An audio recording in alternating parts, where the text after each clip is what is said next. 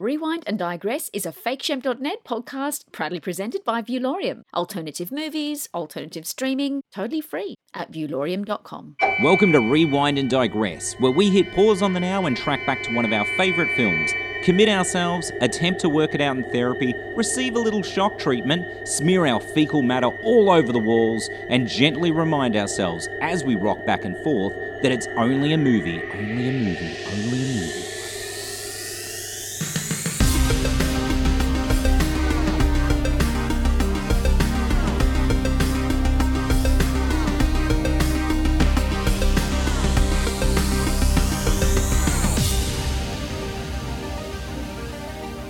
I'm Jarrett and I'm here with Glenn and Sean and we're FakeShemp.net. On this episode we're rewinding back to 2001 to discuss Brad Anderson's largely unseen and supremely unsettling Session 9.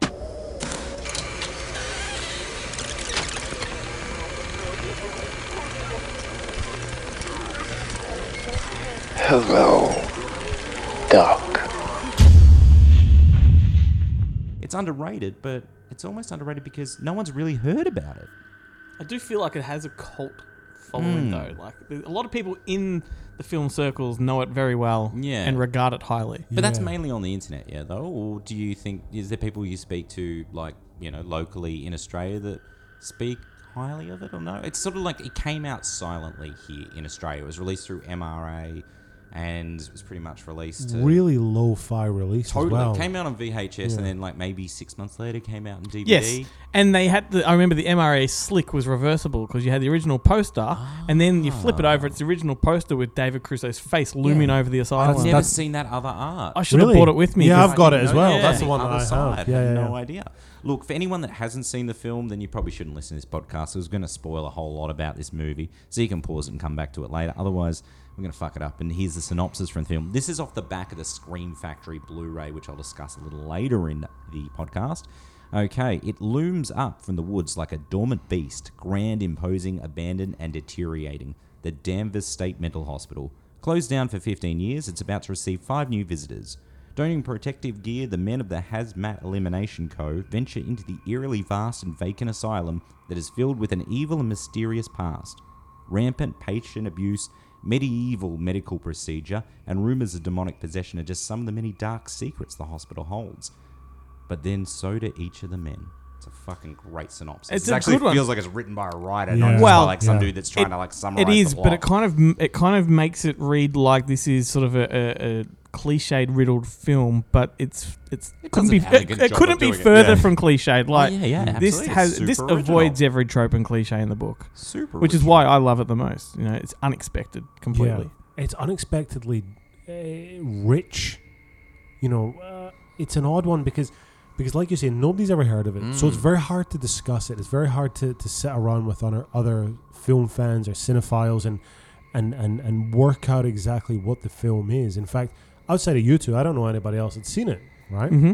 Yeah. So I have an idea of what I think the film is and maybe what it's about, but I feel like that's kind of at odds as to what the internet says that it's about. Because I get the feeling that most people think it's this kind of eerie, creepy, almost supernatural, but it just doesn't play like that for me. No, what does it feel like? That's the beauty of it. I think it's hard to categorize. Yes, I know what you're saying, because a lot of online, message boards and what would say it's like the greatest sort of haunted asylum film there is. Yeah, it's kind of like a haunted house film. But I think those people say that knowing damn well what it is, because it is that, but it's done in a very low-key, modest way, very dramatically focused. It's not a trope-driven cliche. No, because it plays with the tropes and the cliches, but never exploits them. Like, it's all there, but it's very subtle and you don't pick up on it. Yeah, the delivery is very different as to how it sort of does that. When I first saw it, when it first dropped back in 2001,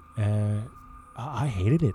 Right. And so how did you actually come about the film? Was that because of the digital aspect of it? No. I remember being really excited about it because it was around that time there was a company called Indigent, Independent Digital Entertainment, and they were sort of the forefront of this digital. At the time, it was just HD tape revolution, things like Pieces of April or Personal Velocity, and there was a whole bunch of them were shot in HD tape. And Session 9 was one of the ones, and it was one of those ones that really got me excited. I heard about it before it released because I was like, oh my God, they're shooting on HD tape, and I can afford HD tape, and I can do something like this. It was one of those films, like, if they can do it, it's within my grasp kind of thing. And then when I finally saw it, I was just like, when I first saw it, I thought, this film's a mess. Like, I don't know what it is. I don't know what it wants to be. I don't know where it sits. I don't know. So as a result, I haven't watched it since it dropped. Really interesting you say that, because I was in film school when this one came out, and I had a similar reaction. I loved it from the get-go, but I thought to myself, shit, man, I can make this film. Like, this is just, camera, little mini DV camera, and I've got that, and I can do this. Yeah. But I've watched it maybe 7-8 times since, and there's no fucking way I could replicate this. It's a pretty complex film. Yes, like, just in terms of the design, I think it's years ahead of, because it's. Having said that, the design is mostly stuff that was already on location. Oh, no, not so much the production design as to how they assembled the psychology. Film in post. Like, when you watch the film, you're like, there's exposition that's told through the tapes themselves, but the sound design and accompanying that, the tapes and how the film unfolds, it is really constructed extremely well, and it seems like someone, you'd like to think they knew what they were doing from the very beginning, or whether it all kind of came together in post, but it's almost a new way of storytelling. It's linear, sure, but the way it's constructed is very different from anything I had seen, and I probably didn't appreciate that seeing it the first time, and years later you're like, wow, what a way to tell a story. Okay, elaborate that for me, because that's a big call. But so what makes you think that it's revolutionary in its structure? Well, I just think that at the time, I personally had not seen a film where so much of the story is being dictated by, one of the characters listening back to these tapes, events kind of occurring concurrently with, what's hearing in the tape, or a foreshadowing of what's to come. It's I don't know, it feels more like I think it has a lot to do with the pacing, right? Yeah. Because, dude, the one thing that conjures in my mind, I don't know why, because we're in this dank kind of environment, I kind of visualize carrying like a wet, heavy mattress, right? It takes a long time to get it where you want to go. Yeah. And this kind of film meanders in that kind of way, and it's just sort of... It's unsettling, I feel, though, too, because it kind of... It's foreboding. It catches you off guard, because I have no idea where it's going. You've got this clunky, clanky kind of soundtrack that is as much adhesive as it is disjointed, deliberately. And I think all of that combined, like you're saying, that's the tapestry. It's really rich and layered. It's layered. That's the thing. It feels like it's really brilliantly structured. Just those things, those elements that are all put together. It's like, you can watch a film, you've got like a pretty normal score about it. The narrative goes this way, the characters interact that way.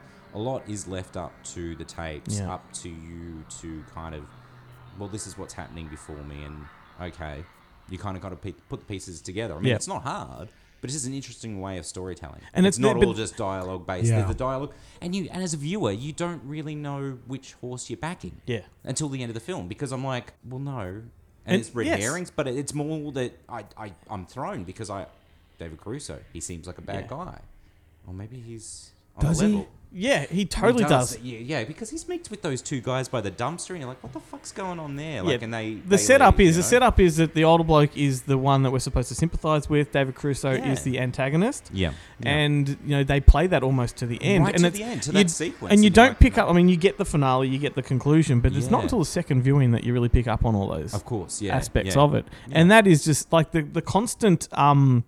What's the word? The constant conflict between those two characters, of course, is what builds that tension right through. Yeah, absolutely. And 90% of the film is pretty much at the asylum. Those flashbacks that you never really know why you're seeing them until the end, and then it makes sense, and you're like, oh shit, okay. And then you factor those flashbacks in with the phone calls, and it's so dense. It's weird though, because I thought, I just bringing my disdain of old Ginger McGee, NYPD Blue Finest. Yeah, we're talking about Caruso. Am I bringing that to this movie, that I think he's just such a fucking asshole of a guy? See, because he was an asshole. But he was. Yeah, he was. I've heard he's a complete dick. Although on this film, Brad Anderson actually said he was alright to work. Yeah, but his character's a dick. But that's I took away something very different from you two. I took away, for the first 2/3 and almost, about halfway through until it really starts to unspool at the end. I thought Session 9 was just a great character drama about a guy whose life is spooling apart. And I think this is where my disappointment with the first viewing is that I feel like Peter Mullen is incredible. An incredible actor. Great actor. Right? He just acts everybody off the screen on this. He's an actor of his generation. Oh, in this movie in particular. Yeah, absolutely. More so in Tyrannosaur. Trainspotting. Yeah, exactly. Yeah, Mother Superior. But he's so good in this. Yeah. So good. That watching this guy just lose his mind piece by piece by piece by piece. The first time I saw it, I remember thinking, it's such a rich character drama with such varying levels of conflict within all the guys, where I never really thought that David Caruso was a bad guy. I thought he was just like an honest guy. He's so shifty throughout it because he's constantly saying, like, I've got this friend that wants to come. He's in lying on all the job time. all the time, and then the other guy goes missing. He's like, oh yeah, no, I just spoke to his partner, and then later on, obviously, he goes, you all heard me. It's like, well, no, you spoke to him. None of us heard. Her say anything. But that again, all that stuff. That doesn't shifty. That doesn't come until it. the last. Yeah, but but throughout it, he's setting it up because he's like, I've got these friends. You're whatever relation to he is. I don't know if it's his nephew. Nephew. Yeah. He's useless. He's bad news. He's no good. We'll get my friends on the job, and he's always doing shit like that throughout the movie. And you're kind of like going, God, David Caruso's a bit of an asshole. Like, that's how I took got it. him the gig. See, I always thought it was just like backstabbing him all the time, talking about him. Oh no, he's gone around the bring it back when I first saw it, then I thought this is a really rich character drama that just has this sort of weird horror shit like stapled onto it, like tacked on to the side that it just didn't need. Right. Of course, that's why I didn't like it the first time. But now I watched it again. Then I'm like, oh my god, like this is an incredible example of a guy, like I say, coming apart at the seams. And it's not supernatural. Like I just had the wrong. It's definitely still supernatural because the final, words in the film, when it's saying it says it chooses the weak and it takes them, and they're the because he's possessed from day one. The soul it can take to make them do things. Let's jump forward a little bit. Like, am I reading the finale wrong? Let me just put it out there. Okay. Is he possessed from day one, and he goes and murders his wife and child on day one? No, I feel that's like how I see it. That's a stress thing that's happened in his life, and then he's come into it. And the way I read it is that, like you say, the asylum, for the lack of a better expression, the asylum finds the weak. And the breakdown in communication, the breakdown in relationship with his wife is what leaves him weak, so that when he shows up, that's the vulnerability that. But that is existing from the moment he gets there, and I think the demon or whatever it is, the entity latched onto him when he got there. Yes, and that all the phone calls he's making throughout the film are to no one. Yeah, there's no one, right? Because he's already done it. Yeah, but that's it. He's done it already on day one. Done it, or has he done it before he arrives? I feel like he's done it before he arrives, and he carries it because that's a massive because his life's at a breaking point. I feel like it is because we see the flashbacks, but it feels like all those. But that doesn't make sense to me as far as the demon latching on from the very get go. I with you going, yeah. So you feel like that event day happens. I feel after like the first day there, he kills his wife. Yeah, I feel like he's stressed with a new kid. He's almost losing his job. He's got these employees that all fucking hate each other. Like he's vulnerable. Right. Then when he gets to the asylum latches onto him. And then he goes recognizes, comes back day two, one. and that's when all the weird shit starts happening because his mind is now. Because he's already. Because I can't remember him placing the timeline if there is any cuts to him sitting in the car and watching prior to the events of the film, on that first day, if you do see any of those scenes. I'd like to go back and watch it now because now I'll be going. Did we see any of those believe. I feel that's what the final. That's what the the final sequence of Monday is. He rocks up in his truck, and there's elements that have existed from the the asylum, like on the side. You're right too. Yeah, I think that's what they're hinting at, but I could be way off. Like it's so open to interpretation anyway. I think I'll have to sit down and watch it again anyway. Yeah, I think I'm going to have to sit down and watch it again as well, to be honest. Now, obviously, we just discussed Sean's first time he how did you sort of happen about? It So would've- you were studying at the time?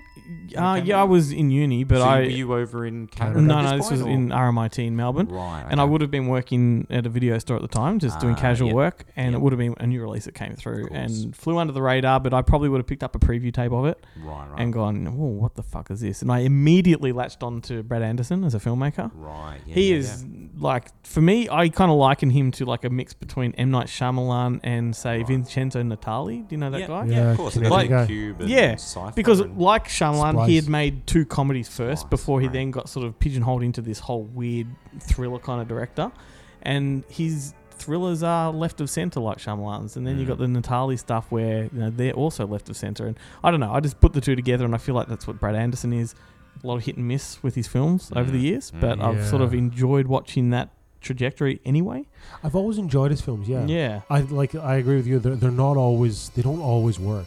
I think he kind of hit his peak with Trans-Siberian. Well, most people would agree The Machinist put him on the map, right? Oh yeah, definitely. Yeah, and Trans-Siberia, I agree, but it's kind of like a clunky film. There's a bit of disjoint stuff going on. It was a there. good film, but I, like when I saw it, it wasn't like I sourced that film because it was Brad Anderson. I watched that film and then I was like, oh, I looked up later, I was like, oh, it's that guy. See, everything I've watched of his has been that anticipation, new Brad Anderson film, up until the new one, Beirut, which I got the other day and didn't know it was him until I looked at the cover. Did and you I'm watch like, it? No, I haven't watched it yet. Seen it. I was trying to watch it before tonight. I really wanted to see it as well. Yeah, but I mean, even like Vanishing on 7th Street and The Call and Stonehurst I Asylum. I only watched that for the first time. Stonehurst Asylum, that's interesting because it's another asylum piece. Yeah, I've always kind of avoided With it a bigger budget. because of the Millennium Films tag. I've always, is it? yeah. But it's not a bad film. It's not a bad film. I've got to watch it. The reveal is very predictable, right? But it's not so much about the reveal. It's about just what goes on up until that point. It's not bad.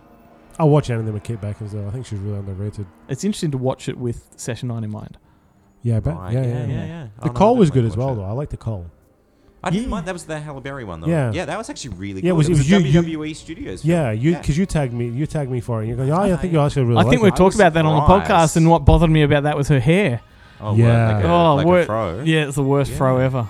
That didn't really upset me too much. I was pleasantly surprised by that movie. Yeah, so was I. Yeah, and there lies the digression. Yeah, well, it's pretty early in the piece. I was going to mention the first time I saw this film was because a friend and I were having a conversation, and I'd said I hadn't heard of the film. I said, oh, like we're talking about craziest place I've ever been. I was like, oh, it was in Massachusetts back in like 2001, 2002. And we went to like this asylum, and it was fucking terrifying. I was like, Massachusetts is a scary place anyway because that's all, it's old Salem, a lot of rich history. It's one of the most haunted places in the entire world. But yeah, like we were staying with a family, a friend of mine, Bill, disabled Bill in the wheelchair. And Bill and I were on a road trip. How many nicknames does Bill have? Good old Bill. And we were on a road trip around the States, and we stayed in Massachusetts for a couple of days. He had some family friends. We stayed there, and the chap that we were staying with said, oh, I'm going to take you to some crazy places, because I was like, Massachusetts pretty boring. And he took us to the Danvers State Hospital. Nice. And we got into the grounds right up until, there's a gate right before you hit it. And we got up there, and I'm filming it. Bill's taking photos. Is this wheelchair Bill? Yeah.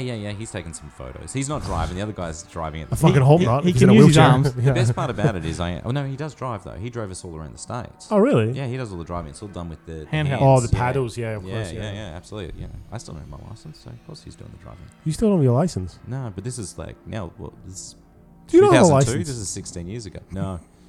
No, but we'll save that for the License to Drive podcast. It's coming up on Rewind and Aren't No you like Press. 56? You don't have your license? That's not happening. But it could. That'd be a good one. If you're interested, we Yeah. could do it. So we go up the way up to the gate, and then suddenly out of nowhere, a security guard comes out, and he's like, "Right, stop." And he's like, you can't be here. This is private property. And we're like, oh, but we haven't gone through the gate or anything. He's like, this whole entire driveway is private property. Where are you from? To Bill. And Bill's like, Australia. And he's like, have you got a passport and identification? And Bill's like freaked out and got the passport out. I'm like, oh, you shouldn't have done that. And then next minute, I need your driver's license from the driver. And you, sir, where are you from? And I go, Australia. And he goes, you got a passport? And I'm like, no. And he's like, have you got a passport? And I'm like, no. And he goes, you better answer me right the third time. He goes, because you could be deported. And I was like, yeah, I'll get a passport. And then we hand it all to him. And he takes could be deported by a security guard. Takes all our details down, right? Takes all. I'm 20 for trespassing. 22. You're 22 at the time. You're in 20 stupid Massachusetts. is what you are. Like, And he's taken all the details down, right? And then he says to He also Bill, has a gun, so and he does actually because it's America. Yeah. And he says, and it's Massachusetts, and we could have been killed. And he says to the driver, he goes, you know, he's got all our ID anyway. We're not going anywhere. He goes, okay. He goes, I'm taking all these details down, and you know, have you taken any photos? And I'd already put the camera like down here, and I kicked it under the seat. And Bill's like, oh yeah, and he had like this clunky old digital camera. It was massive digital camera. It was fantastic. It used to save to 3.5 floppy disks. Yeah, I know, it's huge, like an underwater looking camera. And Bill's like, yeah, I took photos. And he's like, well, you know, delete them. I need to see you delete the photos. You can't have any of the photos. And so he had to delete all the photos. And he turned to me, he's like, have you got a camera? I said, no. And he goes, have you got a camera? I said, no. And he goes, answer me the third time. And, you know, I said, no, definitely not. And I was like, fuck, did you see the video camera? Did you see the video camera? I was like, okay. And I was like, oh, cool. I could have gotten away with the passport all along. I know. Held out. Anyway, he took the details and he said, look, you know, this may not go any further, but I still need to write a report. So you may hear or you may not hear anything. And I was like, we're already like a bit freaked out So because you weren't even in the property, were we you? were technically because right. because it's a massive driveway. It was off the road, and you follow this big driveway up. We hadn't got into where the building is itself, but we were right at the gates, and so we were on private property. I'm pretty sure he broke the law by taking all that shit off you. Oh well, no, he gave us our IDs back, obviously, but no, yeah, he's like pretty much removed the photos. I love this guy. He's like a troll just hiding behind the gate, like waiting for I know. anyone. He came out of nowhere. He's been waiting 10 years for this moment. I know. I was waiting for the moment where like he gathers up all your IDs and then at the end he goes, "Ha, psych! Here you go. Here, I'll just open the gate for you. Just head on in. Come on in, guys." Like, Freaky thing was though, He's a patient. like well, it was obviously it was closed. It closed in 1992, I think. Right. They closed Like I it said, down a patient. eventually, yeah. But I love it. Imagine if you did actually get in and then there was like an actual security guard that goes, "Oh, you must have met Crazy Steve down the front." Like, yeah, can I get your IDs? You're like, Crazy Steve's got them. Shit. I'm going to ask you that again. Crazy Steve's flown. He's flown the coop. But anyway, you go back and he's just wearing a baseball hat with a propeller on top. We went back to the place we were staying that night, and Bill's like, we're like, oh fuck, that was freaky, and he's like, at least you've got that video. I was like, yeah, I got the video, it's great. Video cuts out. Honestly, there's no word of a lie. Video cuts out as we're heading up the fucking drive, well before we hit the gate, just cuts out, and then video picks up as we're heading back from maybe around the same part, which is well after I'd picked it up. It's like weird parts where it starts and ends. Yeah.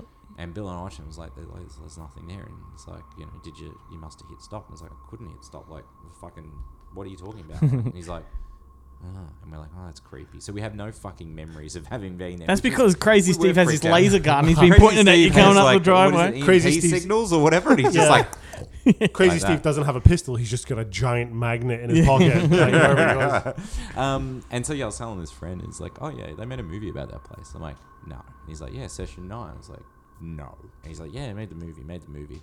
And then, yeah, it seemingly took a long time to come out in Australia. It didn't come out like, maybe it came out in VHS in 2003, but it didn't come out in DVD till about 2004-ish. Was it that late? Really? Yeah, it was ages, because I looked it up straight away. I was like, oh my God, yeah, I've got to see this movie. And so going into it, it was like, yeah, well, it's going to be, I thought it was going to be a story about the actual Danvers State Hospital itself, which actually I do want to talk about a little bit.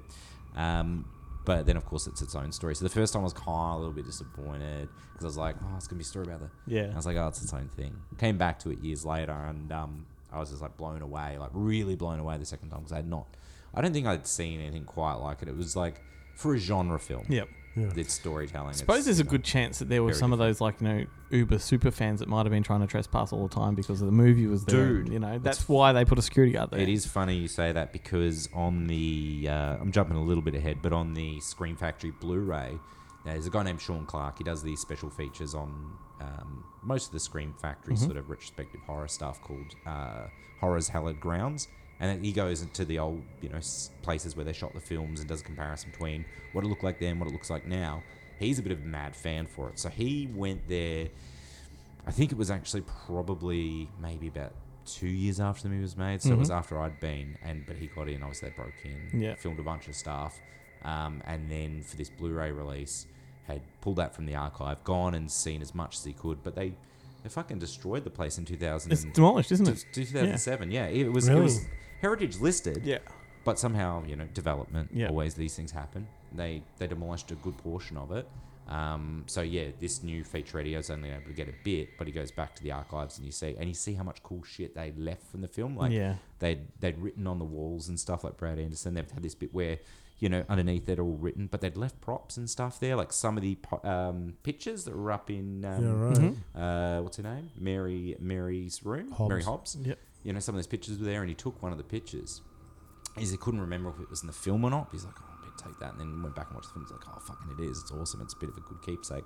But yeah, it's sad to think that it's not there. But I just want to talk about the Denver's It is an extraordinary building. It's beautiful. Like the architecture's goodness. Have you, Jared and I have been through a few of these in Australia. Have you been through Arrowdale or Beechworth? No. We've got places exactly like this. Really? Yeah. Even as close as Larundel over in Bundoora up until maybe 5 to 10 years ago. Just like that. No joke. Yeah. I've been to the one in Arrowdale, Arrowdale, that's the one I stayed at for 2 nights or so, and I never got a vibe of much. Like we did the ghost hunting, and we stayed there on site for 2 nights.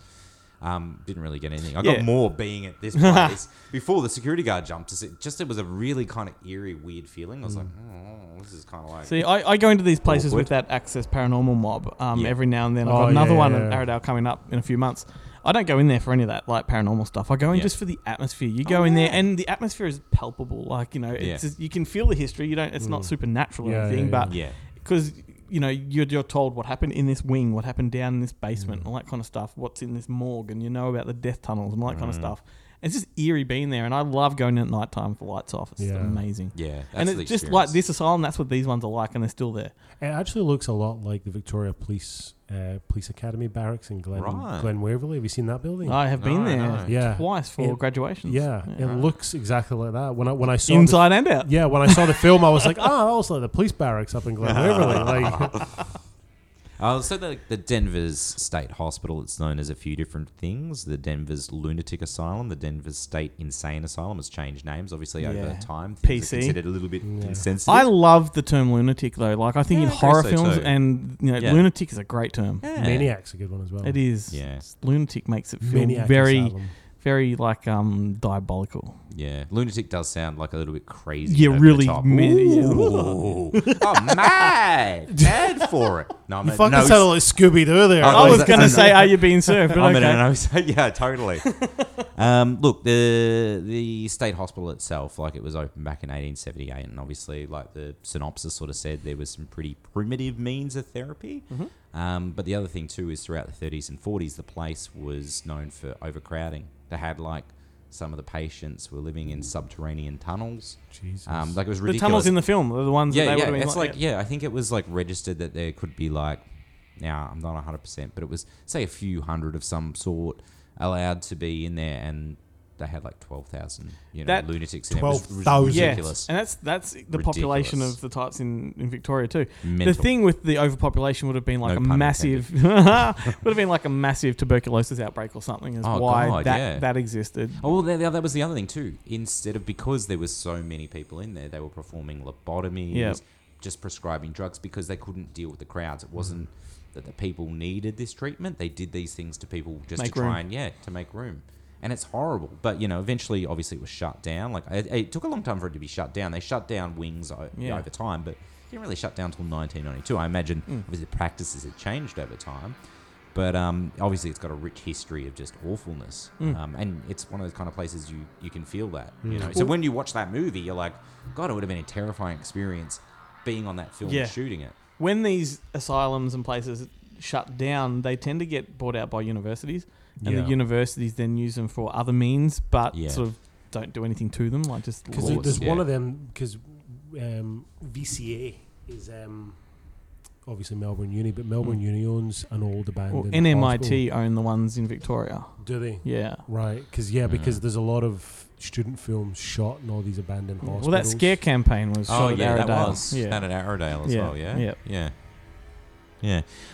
No, the other thing I was going to mention about it was, which I don't think I've read on the internet unless you've read it, but I did see it in I did watch all the special features. I watched the film twice. Once through, obviously, once with commentary, and then all the special features. But wasn't mentioned on the commentary track, which was ported from the DVD in 2002 or whatever. My DVD doesn't have a commentary. I know the MRA one has no special features. No, it has special features. It has a couple of profiles. Oh, probably. I didn't go that far into the menu. Animated menus. I love those. But the CD-ROM. Yeah, there's a special feature on the Blu-ray, and the cinematographer, the female cinematographer that worked on it, Uta or something. What's that? What was the name? Uta or something? I can't remember, to be honest. Something like that. She was almost blinded. Yeah, she's stunning. Not her, the film. I've never seen a picture of her. Yeah, she's quite pretty as well. No, she is. Really? But she was almost blinded. Like something sort of came out, went straight through like the viewfinder of the camera, and straight into her eye. Went pierced through the eye, and then I think it was pretty close to maybe punching something there that's fatal. Art imitation, life imitates art. And then had to rush her off, and and like imagine a cinematographer being blinded. Like, well, that happened, actually the worst. That happened on Maximum Overdrive. We talked about that. Remember, with the lawnmower and the wood chip going into the cinematographer's eye, and he only ever made one film after that because he couldn't see. Horrible. It is a beautiful looking film, though. Like, it is credit where it's due. Like it is a beautiful. But it's unusually beautiful because of the digital element. I agree. I think that was something that was sort of hard for me to overcome on DVD, and it's weird now watching on Blu-ray because it was obviously shot in HD, but it's not the kind of film that will look amazing on a 4K TV, because you're going to see that it's whatever was it 1080p it was shot? It was HD. It was the first film of its format. I can't remember. Was it 26p? 24. It was the first. It was Brad Anderson reckons it was the first theatrical 24 full frame HD digital film. Because it predates Once Upon a Time in Mexico, and it predates Star Wars. It was the same camera they used, the Sony camera they used on the Star Wars prequels. There was like a first gen of a Sony. It's like the Cine Ultra camera. Yeah, it was like crazy. Yeah. And if you can tell it looks digital, but it is superbly handled for a HD. It's the way it's lit. It's the lighting that comes down to it. So having an experienced cinematographer, the lighting, the steady cam, all these things, these factors, and it makes it look good. It is a little bit unsettling to start with because you're like, why is this sort of? And there's like concentrated close-ups and things that make you you just kind of get used to it and then you embrace it. Yeah. What I think helps too is there are scenes where it's flowing fairly fast, and they're going from one room to the next, but one room's pitch black, the next room's light, the next room's pitch black, the next room's light. Yeah, it gives like you he's going through the gym, it's light, the tunnels are dark, and then he's going through like an old spa area, and it's light, then it's dark, and I think that boom, boom, boom just makes it really kinetic and really frightening. Makes you feel like you're almost turning pages in a book. Makes you feel like you've got momentum behind you. Yeah. And I think that accompanied with that sound design, that really scrapey sort of sound design, where it feels like they've used different sort of instrumentation, kitchen sink and shit like that. Totally. It's a very sort of unsettling sort of thing. It's and they're almost hyper real at times, which it's like a Tom Waits application of music. It's very, very cool. Dreamlike nightmare state. Sort of thing. Almost David Finchery, but on a very low budget. Like a restrained Fincher on a little bit of pocket money. See what you can do with it. I think it has a very distinct style to it. And it's weird too because, I mean, does Brad Anderson have a particular style? I don't really think so. I think he shapes the films as what they require. I think he just has an overall aesthetic that runs through his films, like Shyamalan does. He has a gimmick. Like the gimmick for Shyamalan is the twist ending. Yeah. Whereas I think Anderson's gimmick is just taking something normal and making it not quite normal. Yeah, you're right. Actually, like that's how I sort of see it. Like skewing the story slightly just to make it seem But it's weird that we talk about because The Machinist is a very similar film to this film. Yeah, very much. Which is weird. Yeah, I haven't thought about again. The Machinist is another one. I haven't seen that since theatrical. Well, The Machinist is like it's performance piece and shock value that really sort of sells that one, which I think is a bit different to Session 9's in some ways because this one is much more just the aesthetic and drama. Yeah. Well, because I remember when I was waiting for him because he's going to come in with the performance. Well, no, because I remember when The Machinist came out. I felt like Machinist was like unfairly compared to something. It was like Fight Club, or it was like remember, or Donnie Darko, or something like that. There was like all these unfair comparisons, and I'm like, I don't know.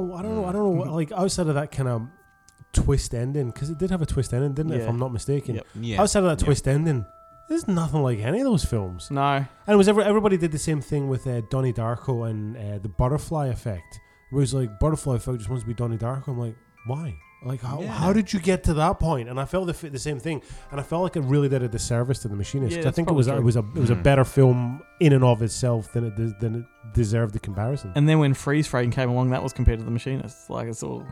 Yeah. Freeze Frame was really good as fantastic. well. That's really Freeze Frame. Yeah. Really underrated. If you like this kind of film, you'll like that. I'm pretty sure I've got it in one of my lists on Amazon Prime, Stan. Yeah, it's Netflix, well worth one it. of them. Even just as an exercise in just utilizing form and format, like it's worth it. Great performance. Lee Evans is so good in it. Viewlorium is the place to stream cult movies for free. Like, I'm talking mutated sharks, megastorms, Ozploitation, low-budget indies, and shit tons of other stuff. Viewlorium boasts a huge selection of the good, the bad, and the weird in between. FakeChef.net uses their service. Guilty as charged. Be rad like them. Viewlorium. Alternative streaming. Visit viewlorium.com. Like, right now. Can you believe it's December already?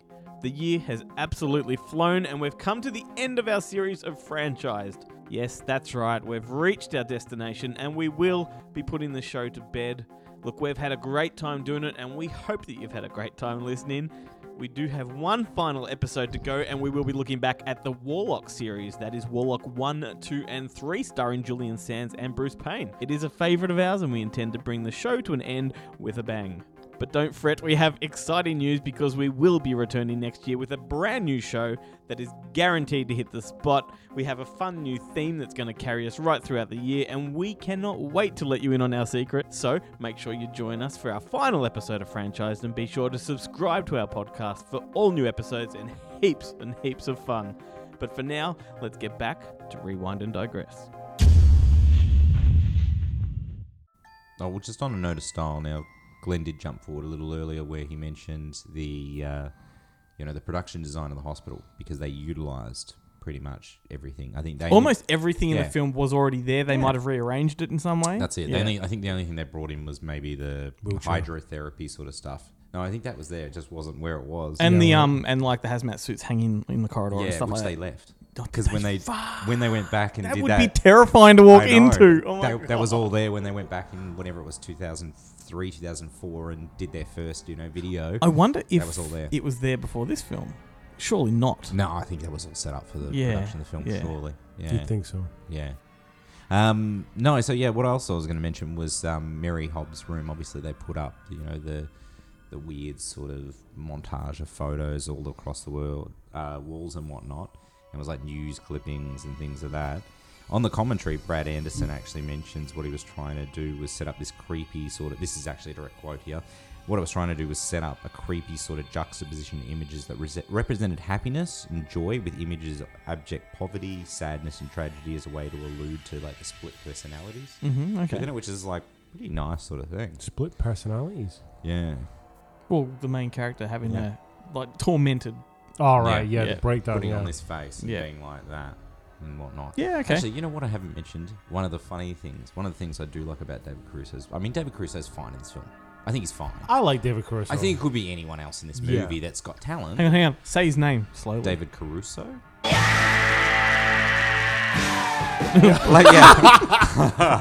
It could be anyone that's talented that could be playing this role. Though, I love the way he smokes that joint. When you find out that's what he was doing when he was hanging out with the two street kids by the fucking dump bin and buying weed, and that was what his vice was. He was getting that weed and he's smoking the joint. It's like...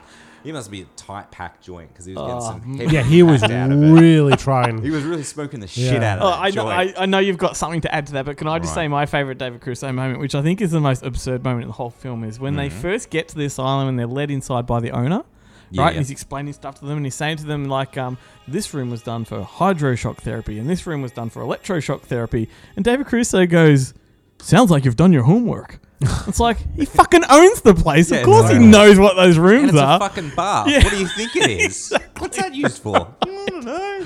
Washing things. Yeah. Great. Oh, fuck. Oh, yeah. And then there was the chapel. It was like, it was like a self sort of like little community that was there. Over there's a cemetery. We put bodies there. Yeah. You've done your homework. Yeah, you've done your homework. Good God. What a scene. What a scene. Favorite scenes? Anyone? Yep, you go first. When Peter Mullen admits to David Caruso that he hit his wife. Oh, yeah, yeah. I think Peter Mullen... Just Peter for the performance? Like, he's just... He channels just greatness in everything he It'd does. be my second favourite performance of his. My favourite's Tyrannosaur. Yeah, I agree. Incredible. So I haven't Tyrannosaurus. seen that. Yeah, That is not a light watch. It's a heavy one. It's got I had it on DVD, and it's just sort of like do you put me in remember? the right frame of mind. Do you remember for that like one. Warzone and Yeah, it's like yeah, that. that's what I figured. And Neil by Mouth. It's that Gotta kind be of thing. really, really. It's got Olivia Colman, who I good mood. adore. Oh, I she is love her. amazing. She's just Olivia brilliant. Colman's in it. Yeah. That's right. She God, yeah, I breaks really your do heart. like her. But Yeah. I really like her. So if she's getting beaten, that's gonna be very It's hard not to deal pretty. with. But Yeah. Peter Mullen he's a great director in and of himself. Have you ever seen in the films he's directed? Orphans or Oh, The Orphans? Sisters- Is Orphans the one from the 80s? no, Okay. late 90s, maybe early 2000s. No, Set it's in not Glasgow. Oh, 3. The Orphans is very funny. The one I've seen. no, so no, it's not this that one. This one's. I've seen 3. The Orphan. Is Yeah, that I've seen The Fri- Orphan, Oh, yeah. is that Friday the 13th? The Orphan, No. or is it just Orphan? Leonardo DiCaprio produced one. I don't know, whatever. Or he did one. He did one in 2010 called Ned's. Ned is like the Scottish equivalent of like a bogan, a Mhm. non-educated delinquent. That's Is what that it one a is. comedy? No, it's a No, drama, okay. and it's about a kid. It's about a You're kid. in thinking his, of Ned. It's about a kid in his his late teenage years who starts to fall in with the wrong crowd. Right. And oh my god, he is as talented behind the camera as he is in front of it. Like, it's well worth. But that was something that I brought up because Session 9 seems like, in some ways, it seems like a very Peter Mullen, because there's so much rich character there for him to grab a hold of and work with, right? Yeah. But at the same time, he doesn't have anything else in his catalogue that comes close to this kind of piece of genre filmmaking, right? Yeah.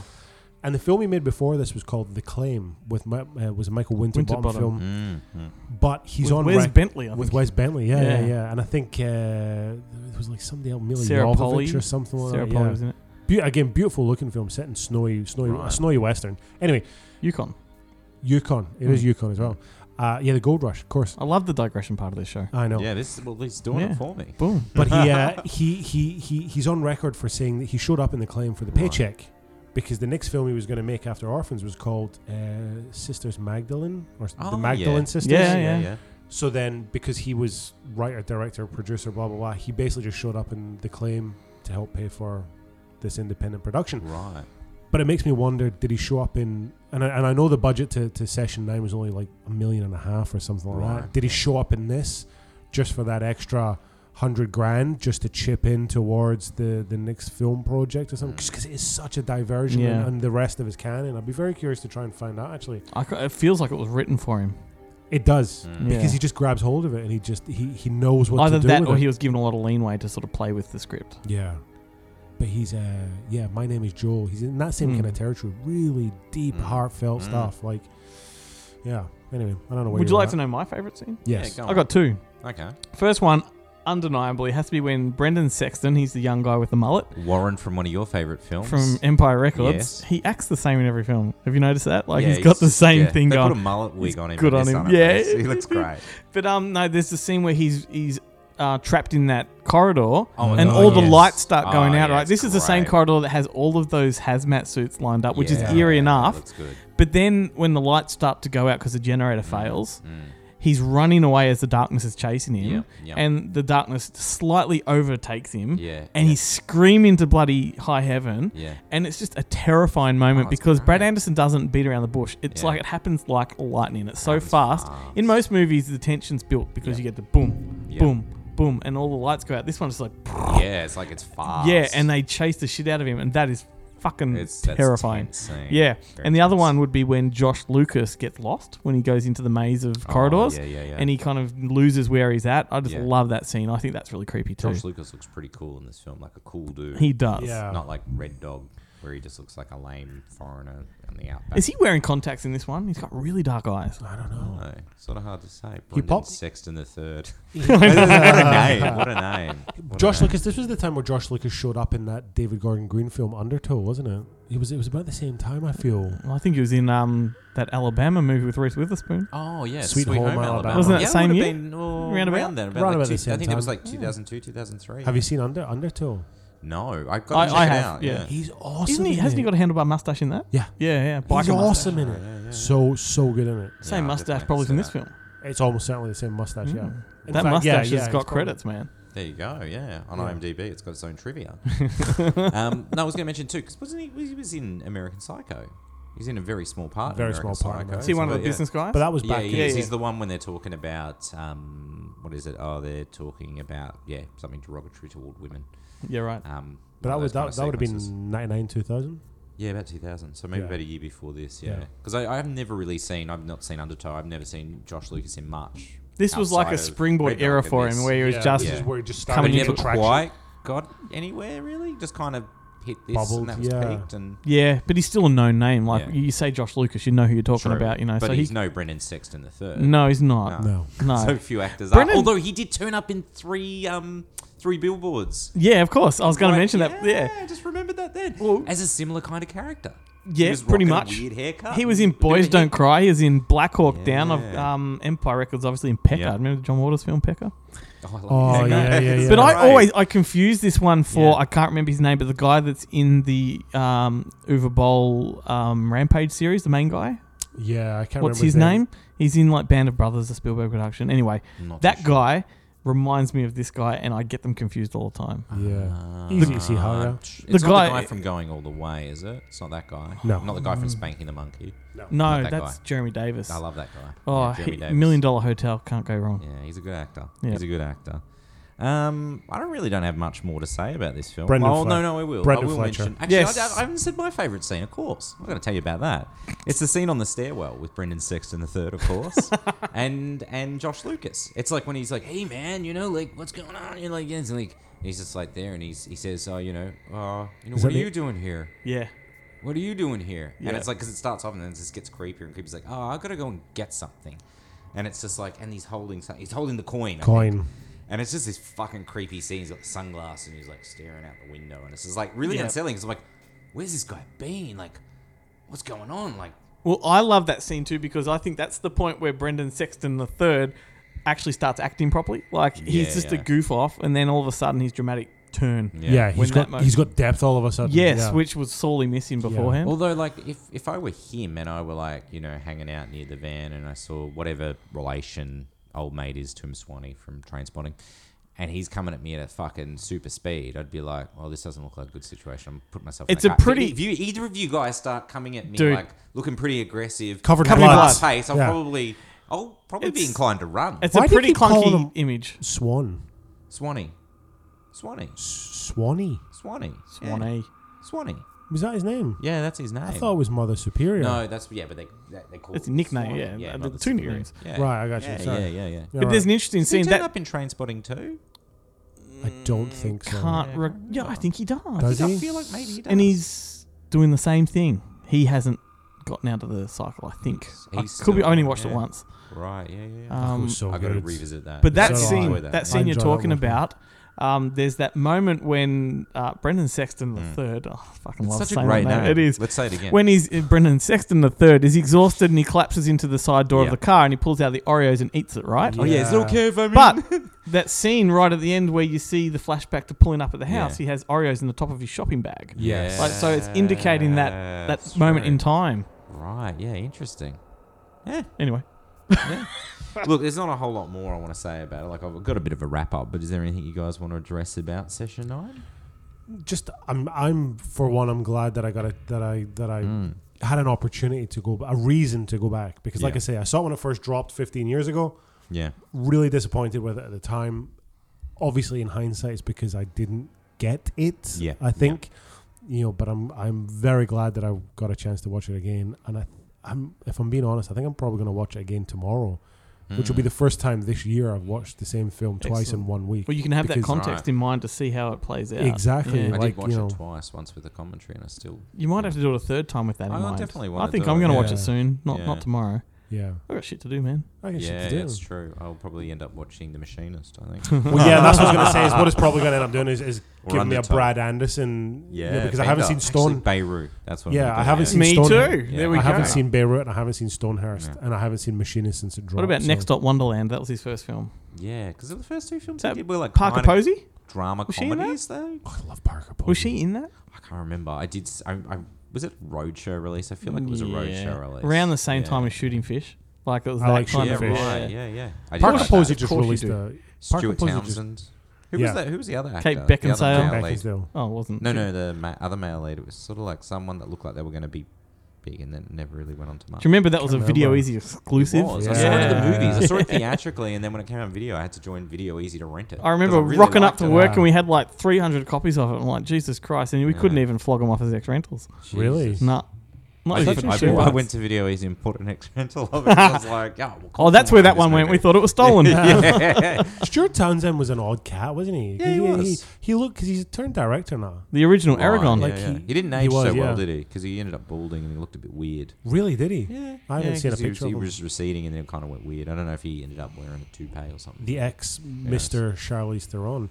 He Right. he was involved with Charlize Theron for years and years and years, and he did that battle in Seattle.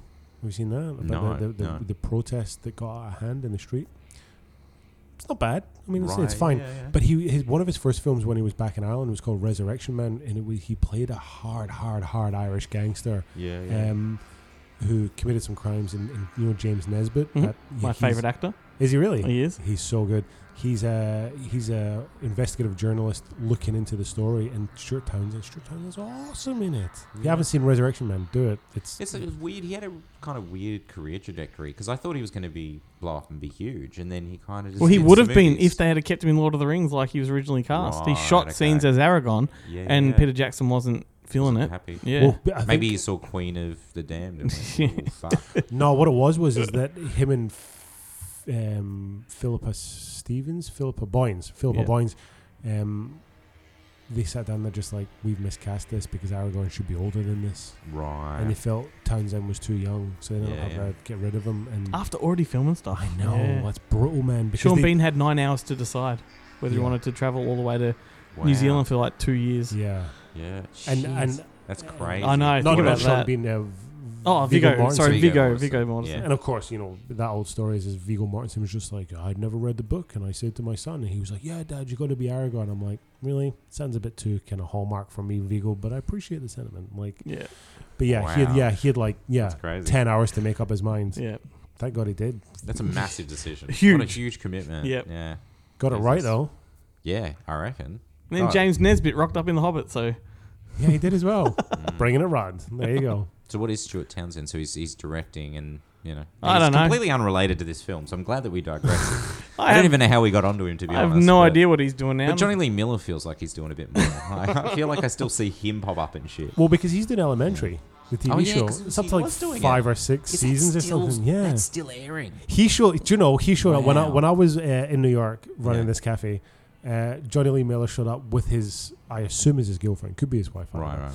And of course, being in Train Spotting, and every Scotsman in the world knows Train Spotting. And Plunkett and McLean. And One of your Plunkett McLean, favourites, I yeah. love Plunkett Did McLean. you say Hackers? Oh no, Hackers is Nah. classic. I got to get that on Hack Blu-ray the soon. world. But when Johnny Lee Miller showed up, he came in. I'm not even joking. Like my butt puckered. I'm just like, Yeah. oh my god, Yeah. He was like, He saw the way you were looking at him in his butt puckered. I know, Yeah. right? And I was looking at him. I'm like, oh my god, like that's fucking Johnny Lee Miller. That's fucking Yeah. Johnny Lee Miller. And I completely fucking ignored him, pretending like I didn't know who he was. And I was talking to his girlfriend because his girlfriend's English as well. And Right. just got to the point where I was just like, usual chit chat when you're making coffee or fixing up the bill. I'm going. I said, you sound like you're fresh off the boat. She's like, nah, I've been here for a couple of years now. And like, I'm just like, yeah, right. Where are you from? She's like, oh yeah, I'm from London. I'm like, yeah. She says, what do you do here? She's like, oh, I'm an actress. And I'm like, cool, man, cool. And I goes like to Johnny Lee. I looked to Johnny. Then I looked to Johnny Lee Miller and I goes, what do you do? And Did you really? I swear to God, I looked at him. I goes, what do you do? He goes, I'm an actor. I goes, is it working for you? He goes, yeah, it seems to be all right. I'm like, good for you, man. And I went back to his girlfriend. I just completely nixed him. That's amazing. Just blanked him like I didn't fucking know That's or care who he was. amazing. As soon as you turned around and walked away, I was like to every staff member, that's fucking sick. That's sick boy. Oh my God, that was fucking Johnny Lee Miller. That was Johnny Lee Miller. I was losing my Dude. mind. You should have thrown a quote at him as he's walking That's out. so well handled. Oh It's man, incredible. I was losing my mind. And he was good in Trainspotting too. he was very He was good. great. Yeah, it was like a real. He's actually fun really comeback good in role. Elementary. Elementary's not a great show, but Johnny Lee Miller's the best thing in it. What a digression. Yeah, well, it was damn worth it because we would never have got that Johnny Lee Miller story. It's fucking killer. Okay, Hackers, that's coming up on Rewind and Digress as well. We've got too many. Well, we've already done Hackers on Before Their Time. Oh, yeah, that's true. Yeah, they didn't appreciate it. No, I don't think they go. Yeah, no. It doesn't make any sense to you because you weren't there, man. You don't know what it was fucking like to get onto the internet. It was a fucking nightmare. But they nailed the reference with the skateboard. Like, what's with the bad guy in a trench coat on a skateboard? Yeah. You know, they didn't get hackers, man, but they know about the cloud. They understand the cloud. Sean, they know about the cloud. Now, look, I think it's a good time to wrap it up. As we always do before we wrap it up, I like to suggest the best version of the film to check out. And really, as far as I know, there's only one Blu-ray version doing the rounds, and that's a Scream Factory Blu-ray, and it's well worth it. It ports over all the special features from the US DVD, and it adds to it as well. It's got that Horrors Hallowed Grounds featurette that I spoke about earlier, the locations one. It's also got a 48-minute documentary on the film as well, which is really good. And they actually get everyone back to talk about it. Maybe not David Caruso, they don't get him back, but they do get Brad Anderson to talk about it, which, like, you know, he's a heavy hitter these days. He doesn't have to do, like, you know, some 48-minute featurette for something he's already done a commentary and they've already been making of, you know, on a previous DVD. Speaking of Caruso, when was the last time Caruso was in anything? Did he basically he doesn't do much these days? Did he just, after CSI, did he just quit it? I think so. Because I looked at my IMDb and I'm like, he's only ever done, like, say, 45 things, which was like, that doesn't seem like a lot. Because he's been in TV shows, he's done movies. But, like, yeah, I looked. I don't think he's done anything since maybe 2010 or something. It did, like, guesting on other CSIs. Right, yeah, like one-off episodes here and there. But just even collected paycheck and head out. But even then, when did CSI Miami finish? No idea. 2009, 2010. Must be nearly 10 years ago. You'd have anyway. to care about such things to know that. Yeah. I like Caruso, man. No, Caruso's Kiss alright. of Death was shit. That was a shit movie. No, it wasn't. Oh, come on. Watch it again. What about Jade? Definitely, that's what about one Jade? I feel like I was pretty sure the first time No. because I thought it was going to be mega cool. Yeah. Sat down to watch it and I was like, even Nick Cage, who I like in most things, not that he, for lack of trying, I just wasn't very convinced. I urge you, watch it again. I think I'd rather watch Jade. I like Jade. Because that's got Linda Florentino in it. And, you know, high five. Yeah. It's probably got a bit more to look at than, you know, the Kiss of Death. Great but, car you chase never know. as well. Look, I might watch Kiss of Death if it's on the plane one day and, you know, it's in this classic section. I'm like, oh, fuck it, I'll give it another look. You should really. I did like the delivery of Nick Cage's line where he does, you know, whatever doesn't kill you makes you stronger. It's like, it's an old phrase. Is that the one where he's pretty cool? I think he's. Is that the one where he's bench pressing a naked woman? Yeah, I think so. I think that's what's happening in that particular moment. But the Scream Factory Blu-ray, definitely worth checking out. That 48-minute feature is really kind of cool. Everything that was previously on the other release, I think. Well, can I say anyone that sort of stumbles across this at cash converters or whatever on DVD, the MRA transfer or the print of the film is really good. Like I watched it on DVD and it looked glorious on my big television. I get a 75-incher and it looked there was awesome. nothing jeopardizing the quality. Yeah, so pick it up. I mean, you're not going to pay any more than $4 at Cashies for and you get a reversible. You get a reversible slick. So I got mine which I never knew about. I got mine for $1. Yeah, that's exactly pretty much, yeah. I won't pay more than $3 for a DVD at Cashies unless it's something I know I can flip and sell for like $20 to $30. Well, I'm so disappointed because I have to have the David Caruso face version out because if I flip it over, it's got all the stickers from the video store. Yeah. I know. That David Caruso, he's always eyeing you. Clearly, I wasn't trying to market the Caruso factor when I had it on the shelf. No, right? No. I was like, no, we don't want that. Yeah, no, he stares into you. Has he got a Mel Gibson stare or a brushy eyebrow stare when they get close up? He's always taking off the montages on YouTube of him taking the sunglasses off from sunglasses acting. Some solid acting. Well, remember when I referenced that back earlier in the podcast? Yeah, no. Well, that I don't actually. Neither do I, if I'm being honest. Did that really happen? Did you say that? Yes. Shit, or is this like a Session 9 thing where you're losing your mind? No. I did. All right, well, there's that. Look, let's just give a shout out to the Screaming Meanies who provide the music for this podcast. Thank you very much, Screaming Meanies, and until next time, guys. Adios. Thank you.